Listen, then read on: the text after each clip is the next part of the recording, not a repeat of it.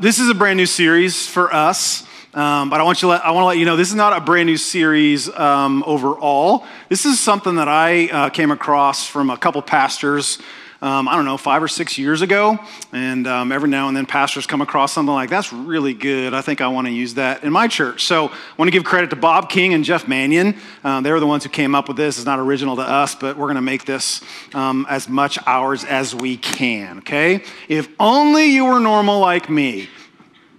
Maybe you've never said it, but you've thought it.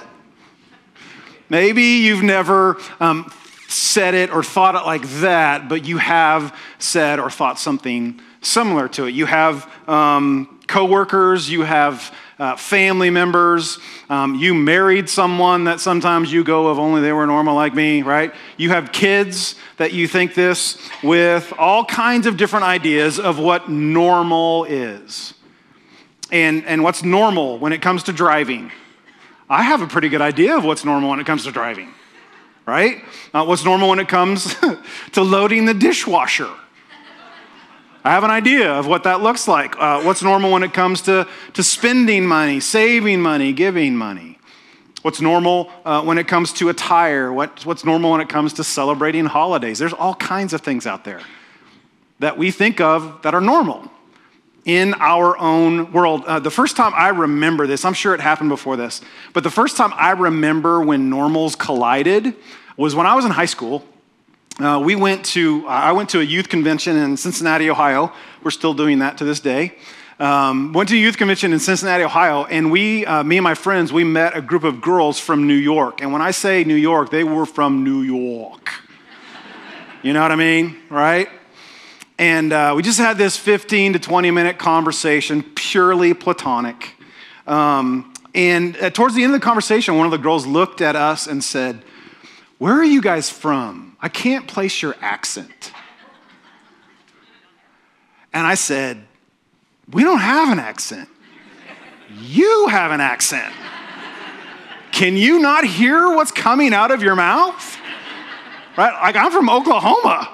Oklahomans don't have accents. New Yorkers have accents. And again, I walked away going, that girl is not normal. She thinks I have an accent, right? Hey, those of you who are married, do you remember when your normals collided? Okay, toilet paper over or under? Right? It's over. It's always over. It's always over. That's normal, right? How to discipline your kids.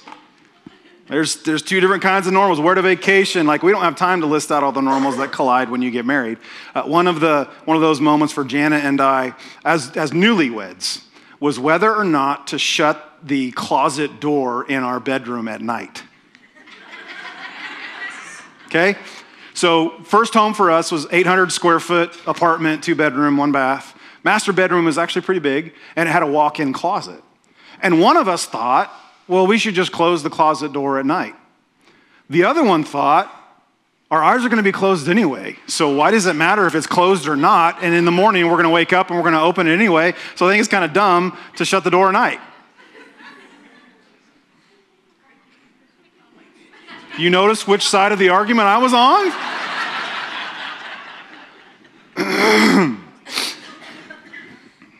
It made perfect sense to leave it open.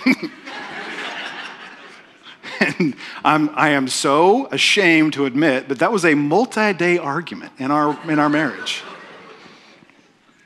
Our normals collided. And when normals collide, sometimes it creates tension in our life. And it's not just youth conferences and marriages where this happens. This happens in the church as well. Normals collide in the church. Some people like a more formal worship experience. Some people like it more casual, where you can wear Chiefs gear on Sunday morning. Some people, some traditions take communion every single week.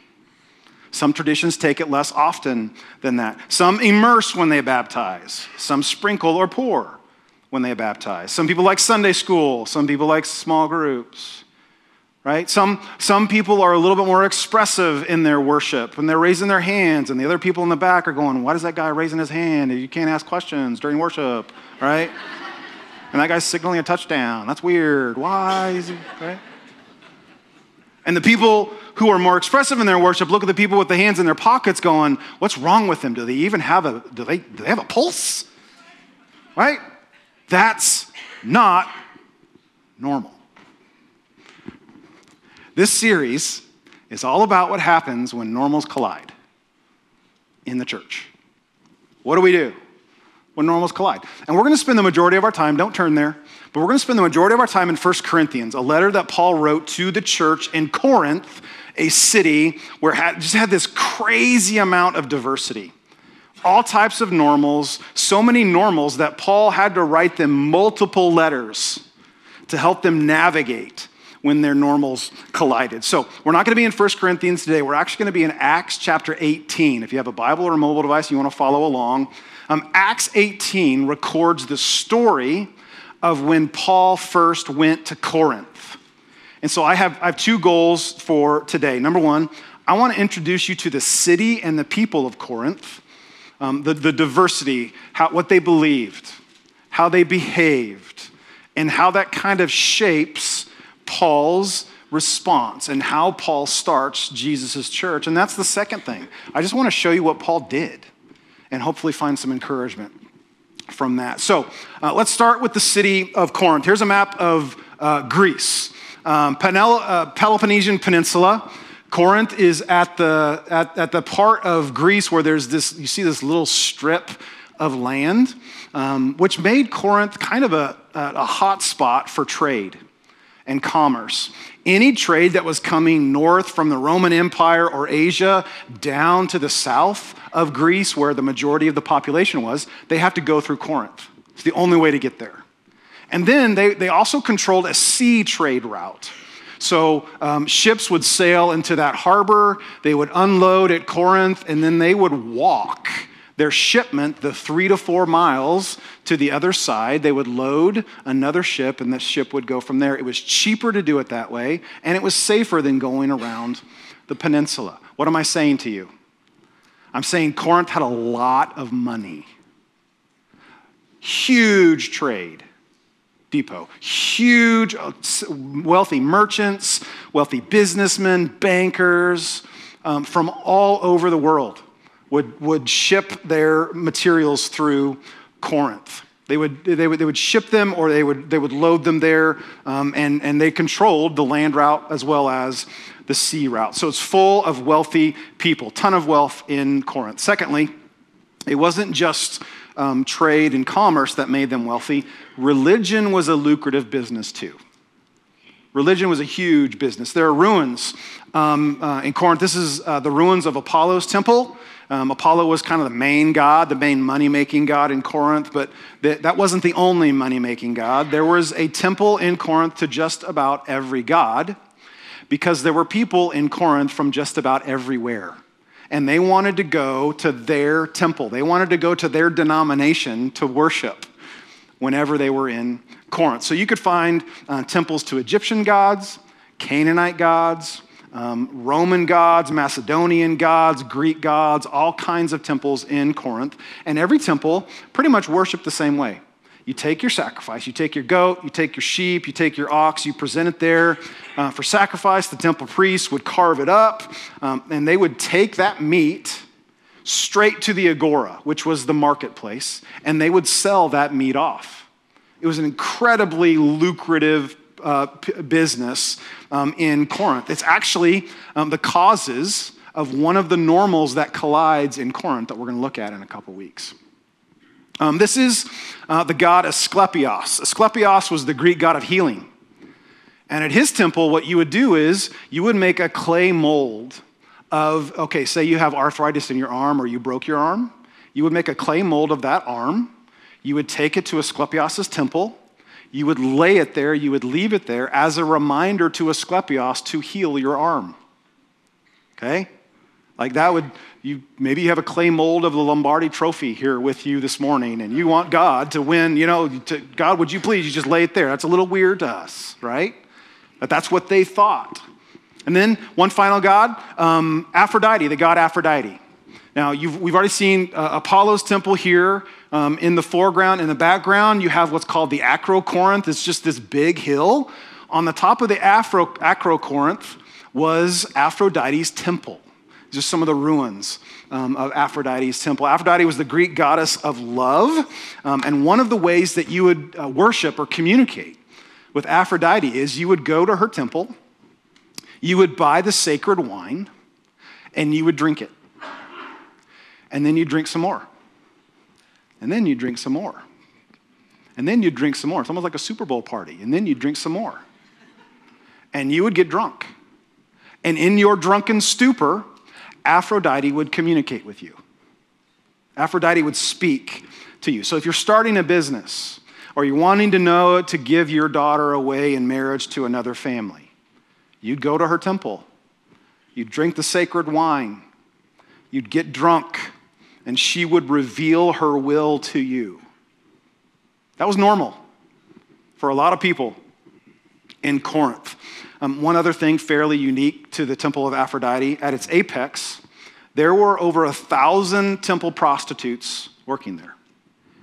And they would descend down that hill at night, and they would ply their trade with the sailors, with the merchants, with the businessmen, with all the people that were there staying in Corinth overnight. That was a normal part of worshiping Aphrodite. Which leads us to the third thing that I want you to hear about Corinth. Not only was there abundance of wealth and commerce, not only was there a diversity of religions, but there was terrible debauchery found in this city. Okay? There was Aphrodite and her temple prostitutes worshiping through sexual activity. And there was just drunkenness all over the place, the wealth, the greed that existed, so much so that this was something that was known all throughout the Roman Empire. CorinthGetting.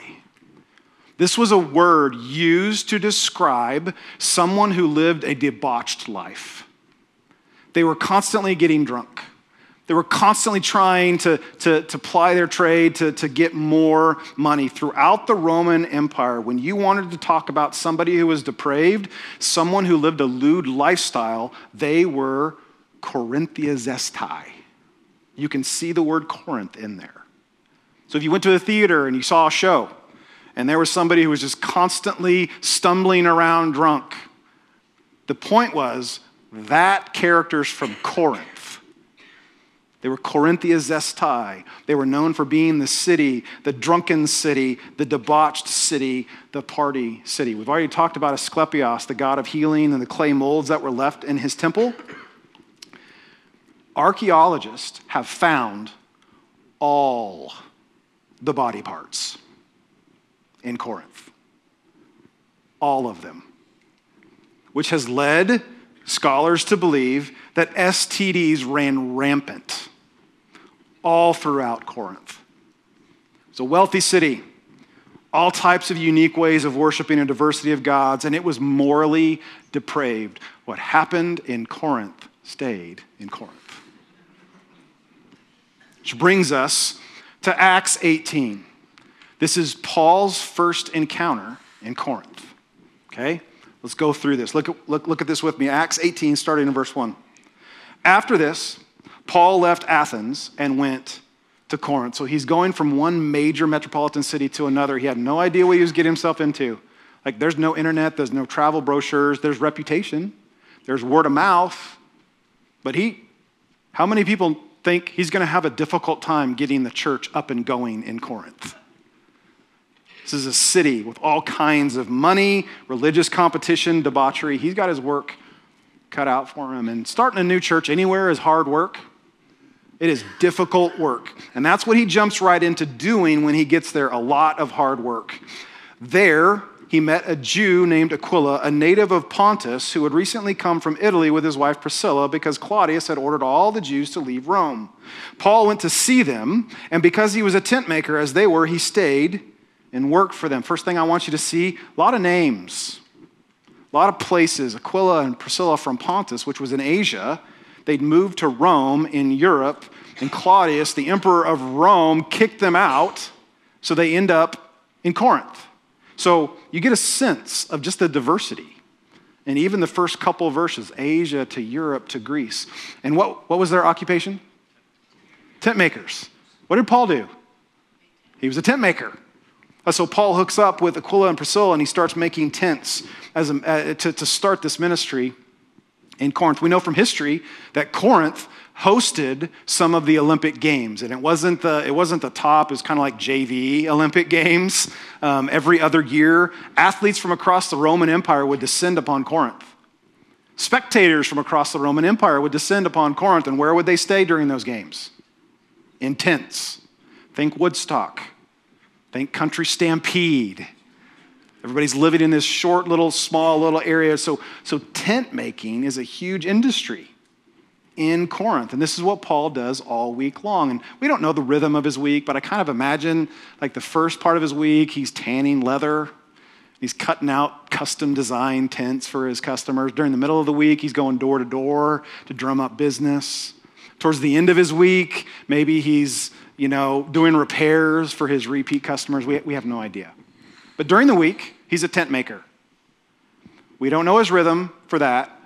We do know his rhythm for Saturday, which would be his Sabbath. Look at verse 4.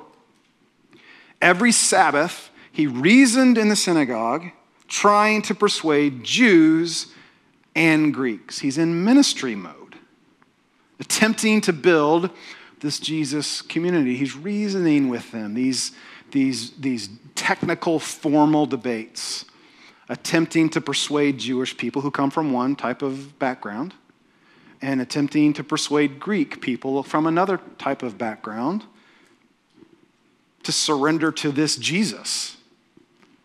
So Sunday through Friday, he's tent making.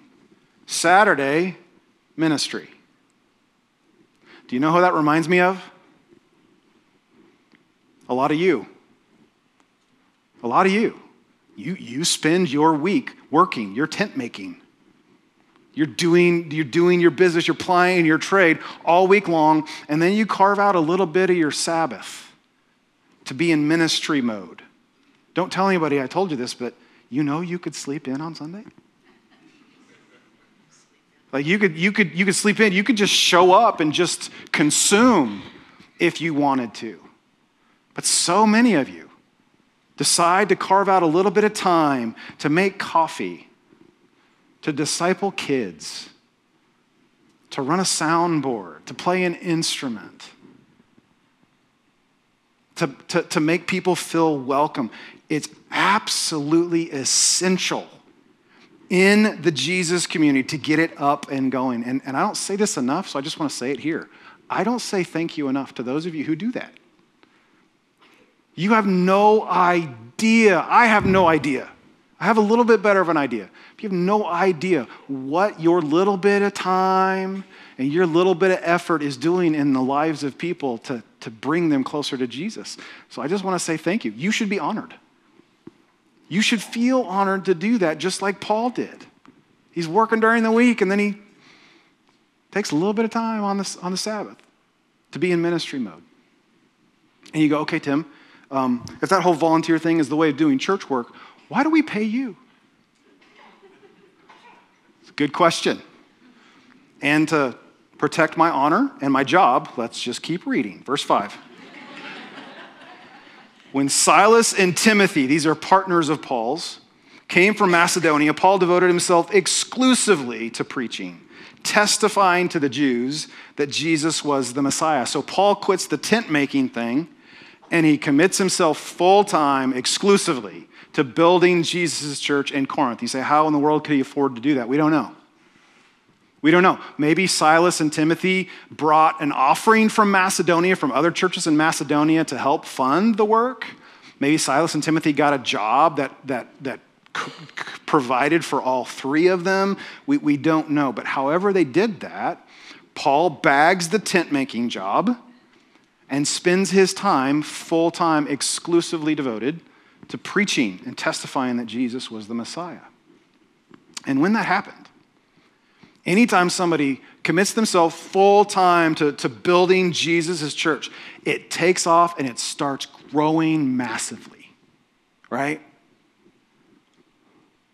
No. That's not what happens. Look at the next verse.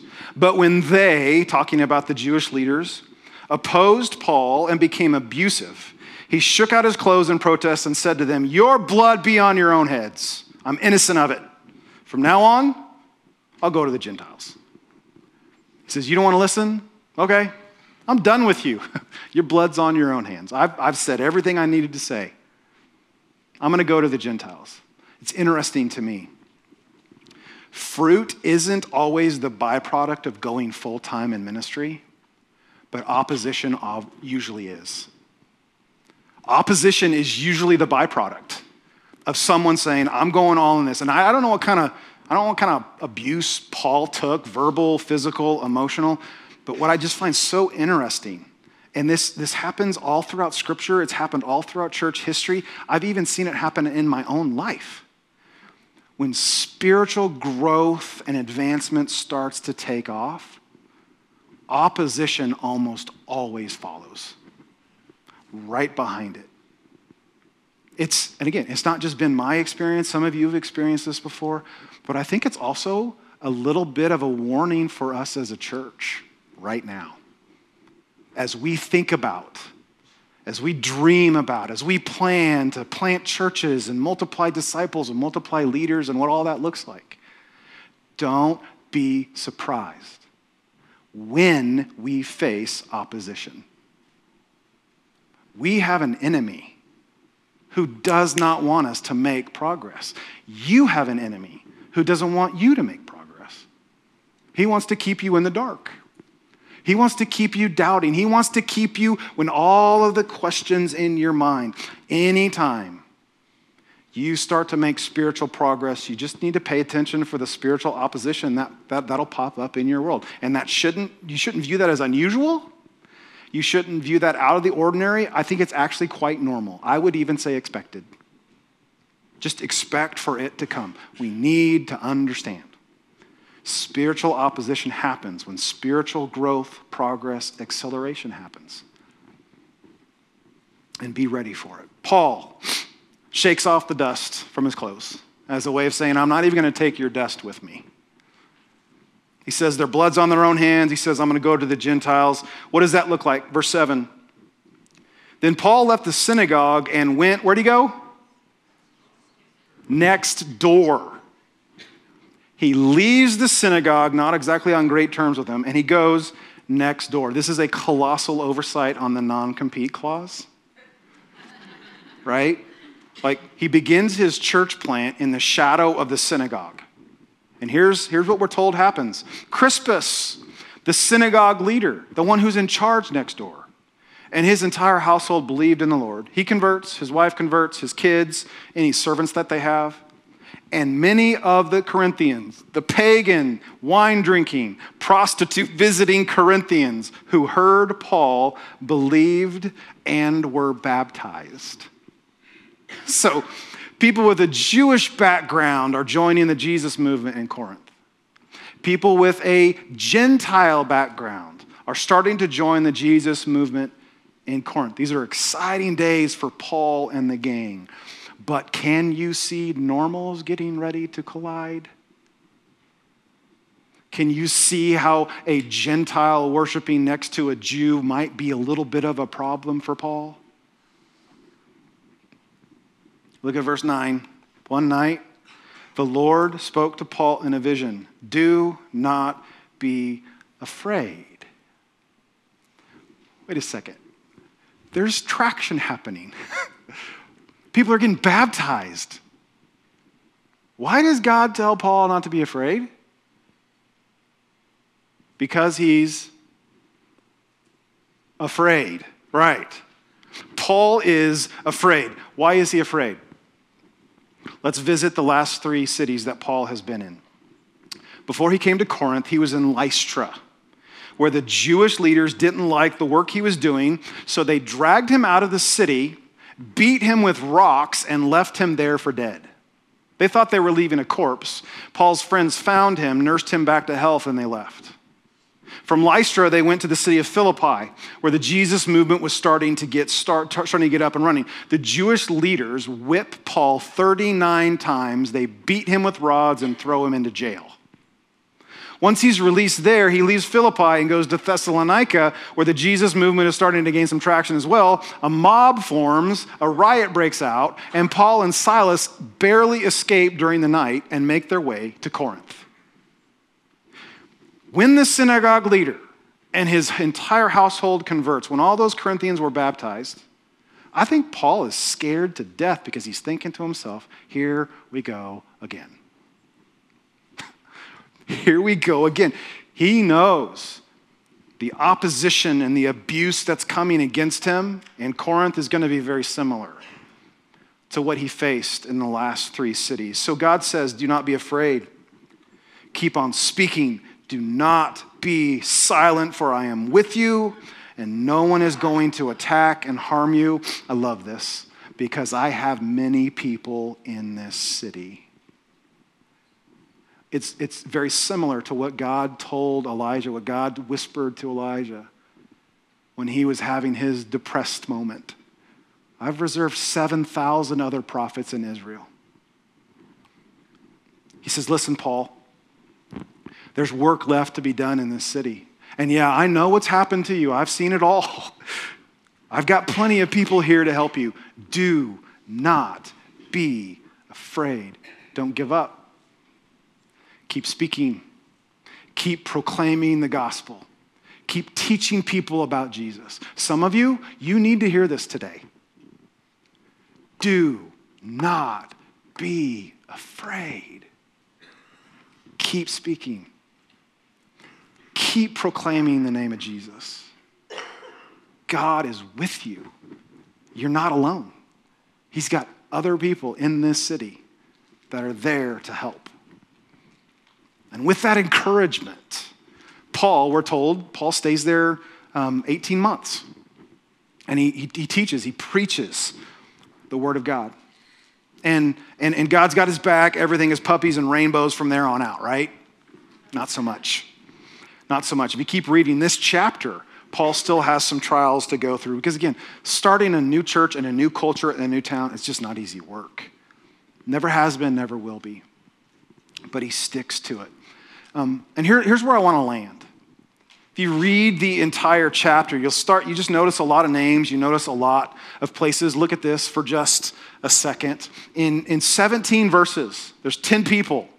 There's 7 places mentioned. Priscilla and Aquila, Silas, Timothy, Sosthenes, Crispus, Titius, Justus, Gallio, Claudius, from Rome to Athens to Macedonia to Pontus. Do you feel the cosmopolitan feel of Corinth? There's a flavor there. Variety of people from a variety of places, from a variety of backgrounds. And this is only a small percentage of the people that existed there. I mean, Paul was from Tarshish. That's closer to Asia. He was educated in Jerusalem, and he's traveled all around the Mediterranean Peninsula by this point. Timothy is from Lystra, but he's traveled from Macedonia to meet up with Paul. Silas traveled from Macedonia, but he's actually from Jerusalem. It's this diverse, multicultural picture of what the church looks like. And when I look at this, like as a church leader today, it's beautiful to me. But you know what else? You know the other word that I think of when I see that? Chaotic. It's beautiful, but it's chaotic. You have all these different people with all these different normals, and they're coming together in the same place.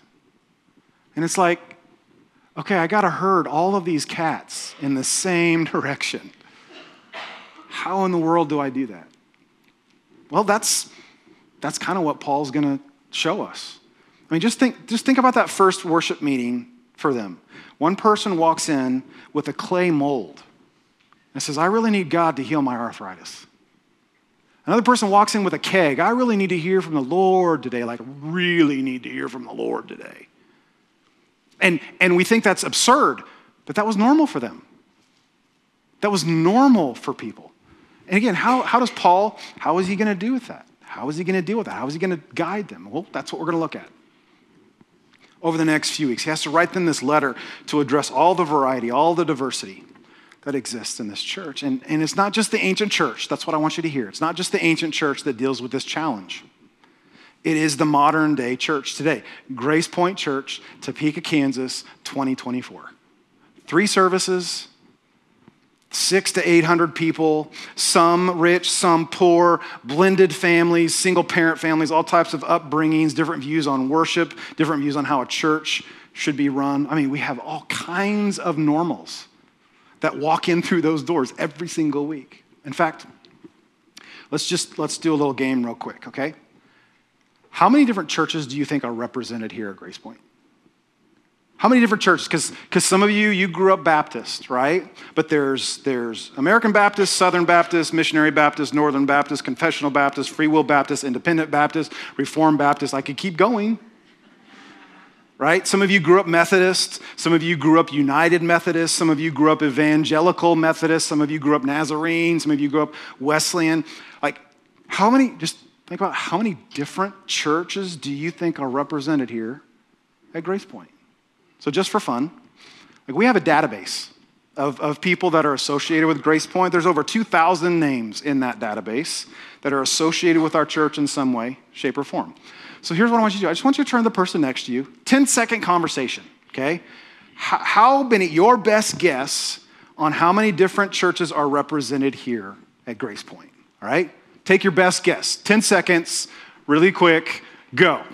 It's your best guess for how many churches?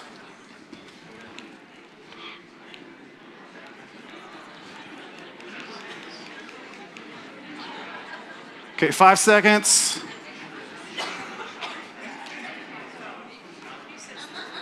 All right. Okay.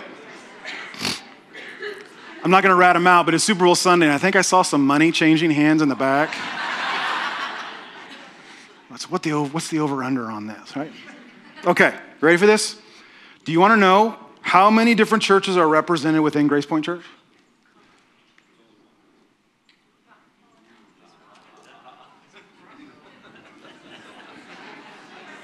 I gotcha. We have one church because we have one Lord. We have one Savior. We have one Word of God. We have one Spirit who indwells us to change us into His image. Do we have people from all kinds of backgrounds? Yes. Do we have people with all kinds of ideas of what normal is in church? Yes. But we are one church, Grace Point.